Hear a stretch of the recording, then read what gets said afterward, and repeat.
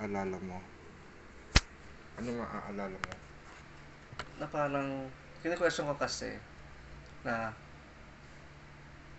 bakit ko ito ginagawa? Mm. For fame? For followers? Para maging leader? Mm. May alpores?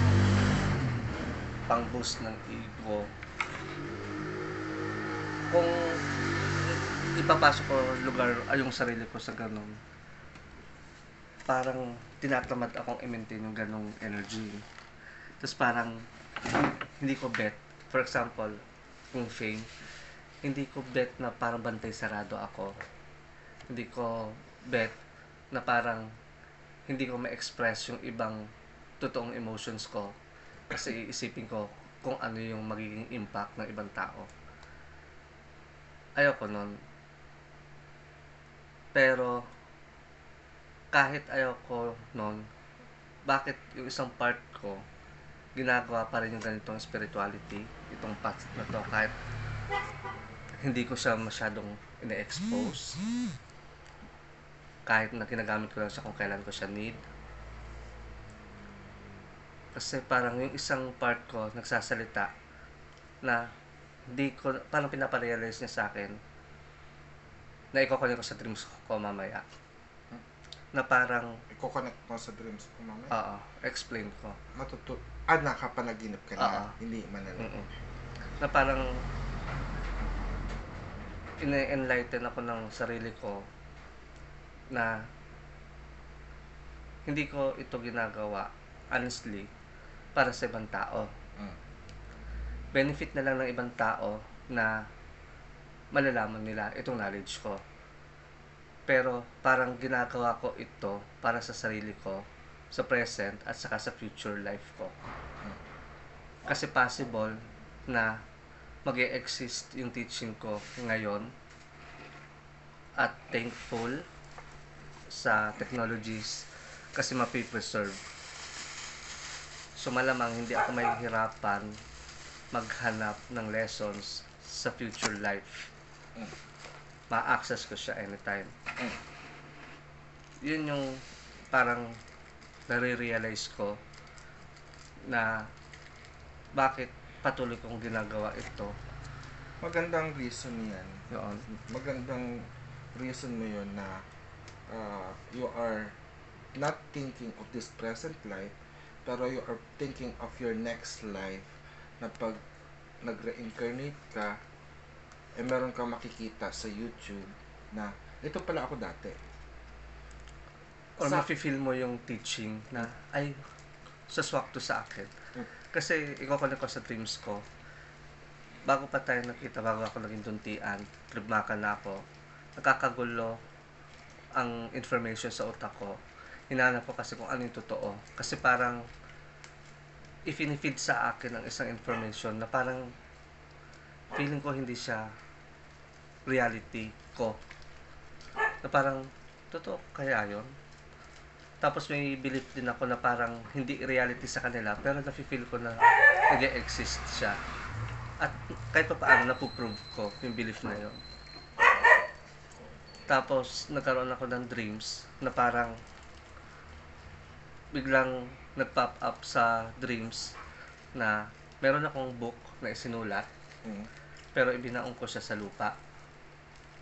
Tapos na-discover ko ulit yung book na yon kung saan ko siya inilagay. So maaring baka next life yun. Tapos naitago ko siya.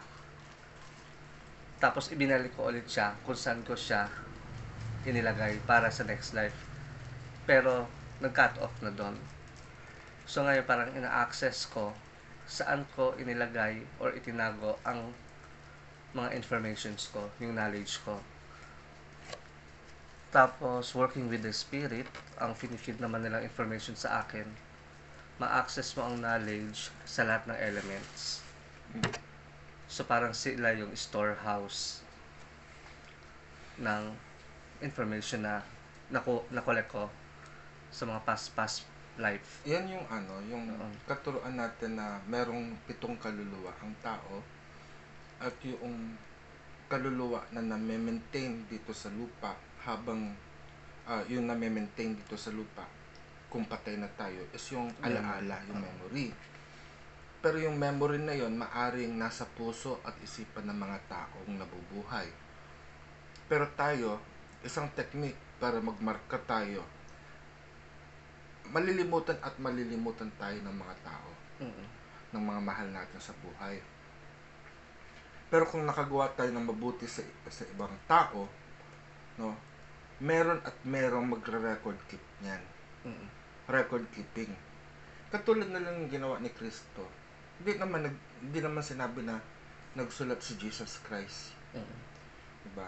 Kaya nagkaroon ng Biblia kasi isinulat yan ng mga nagawa ng mabuti ni Kristo. Yung mga nakasaksi, naka-experience. It's not only saksi. Hindi basta saksi lang. Kundi naging part. Naging bahagi. Nagkaroon ng interaction. Or yung miracle ni Jesus Christ na experience nila sa kanilang buhay. Mateo, Marcos, Lucas at Juan, di ba? Sila yung mga, although si Lucas hindi siya bahagi ng apostoles, no. Later on na lang siya na naging siguro produkto yan ni Pablo, I think, pero I don't know. Pero yung memory niya na hanggang ngayon magpasa-pasa, merong magsusulat niyan patungkol sa atin, sa memories natin. Maganda yung ginagawa mo dahil kasi marunong tayong mag-video ngayon, mag-record ngayon, mag-sulat. Maaari nga nating isulat yon. Yung habang sinasabi mo nga yan parang naisip ko, ako, baka may naisulat na ako noon. Saan ko itinago? Baka nasa library. Diba? Kaya nga lang yung akin, nakita ko to sa pagmamasid sa mga tao, sa mga katuruan, sa internet, sa libro. At tama ka din sa sinabi mo, yung observation ng kalikasan, ng mga elemento. Ako ginagawa ko to, hindi naman dahil para sa akin. Para sa akin. Secondary na nga lang na sa tao. Gusto ko mang tumigil sa ganitong gawain. Pero kasi naisip ko, imposible nang itigil. At hindi mo na siyang maiaalis sa buhay mo. Kasi ito na yung buhay mo. Ito yung espiritu. Spirituality mo. Yung sabi ko nga sa Hilot, 'di ba? Ang tao ay binubuo ng katawan at kaluluwa. Pag ang kaluluwa ng tao ay humiwalay sa katawan, ang katawan ay nagiging patay. Pero yung alaala ng tao, yan yung nabubuhay. Kasi may kukonect din natin ito sa connected ito sa past life, sa soulmate. Yun. So, napag-usapan din namin ito ni Raya about sa soulmate. Nasabi ko sa kanya, alam mo ba kung bakit hindi natin naaalala yung past life natin? So, nag-isip siya. Tapos parang nahirapan siya mag-isip. Di sinagot ko na rin. Kasi magkakaroon ng confusion at conflict sa present life. Kasi sinabi ko sa kanya, for example, sino pinakmayaman sa inyo dyan sa Austria? Tapos may binanggit siya yung asawa daw niya, yung partner niya. Sila daw yung alam niyang nasa class A. So sabi ko, what if kung sa past life mo, ang reason ng kayamanan nila dahil sa'yo? So anong gagawin mo sa present? Napaisip siya. Okay. So kaya, hindi ipinapaalala ang past life. Kasi may hirapan tayo sa present. Maaring ang isang bata, tama, magandang pagpapaliwanag yan. Pero sa akin, ang nakikita ko, kung bakit hindi natin naaalala ang original nature natin, unang-una kasi nalason na tayo. Nalason na tayo ng lipunan, ng mundong ito, in terms of binura sa atin yung divine nature natin.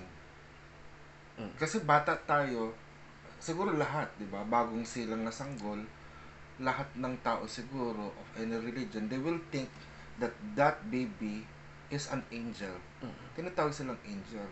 So, merong divinity yung bata. Dahil kasi tinatawag niya yung ano.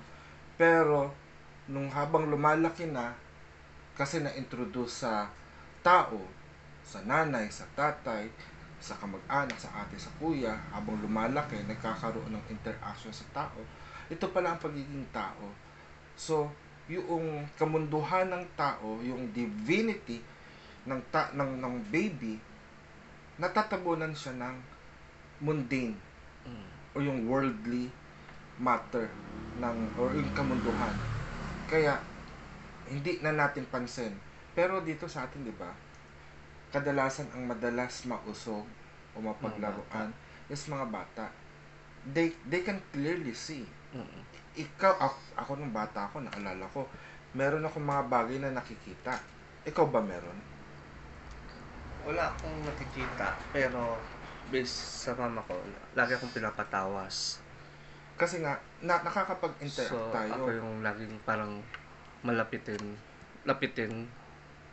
ng ng engkanto, mga ganon. Siguro yun yung tungkulin natin ngayon na ipaalala rin sa mga tao na we are divine. We have this divinity within us na natural sa atin na makita. Parang katulad sinabi ko kay Maria kanina na nag-uusap tayo na there is somebody or someone who is trying to control us na magiging robot na lang tayo in the future kasi sunod-sunuran tayo na wala tayong sariling kalayaan yung wala tayong magiging sariling pagpapasya, no? Yung freedom natin is na tag doon, kumbaga nasasakop yung kalayaan natin ng ibang tao, nakokontrol ng ibang tao. Tayo naman siguro bilang binabaylan ng makabagong panahon, tayo yung magpapaalala sa kanila na meron tayong kakayahan, meron tayong kapangyarihan, meron tayong free will, meron tayong sariling pag-iisip, kamay at paa para kumilos at lumakad sa landas pabalik sa ating lahi. Yan ang kagandahan din ng universe, ng death, ng life. Kasi nakakalimutan man natin yung mga achievements na ma-manifest, pero natiling na sa atin yung essence in a way na yung skills and talent na parang kung nakapag-create ka dati o nakapag-manifest ka ng malakihang pera, kapag namatay ka at nag-reincarnate ka, kung paano mo na-manifest yun or nakuha, pwede mo pa rin siya makuha sa next life. Yun kung magiging aware ka kung ano yung ginamit mong ways, ano yung ginamit mong skills, ano yung ginamit mong talent. So, ibig sabihin, pwede mo pa rin i-achieve siya. Parang ang, di ba, kada life, kada generation, bagong experiences, bagong parang ima-manifest, bagong goal. Ayan. O sige, tulog na tayo. Paalam. Bye-bye.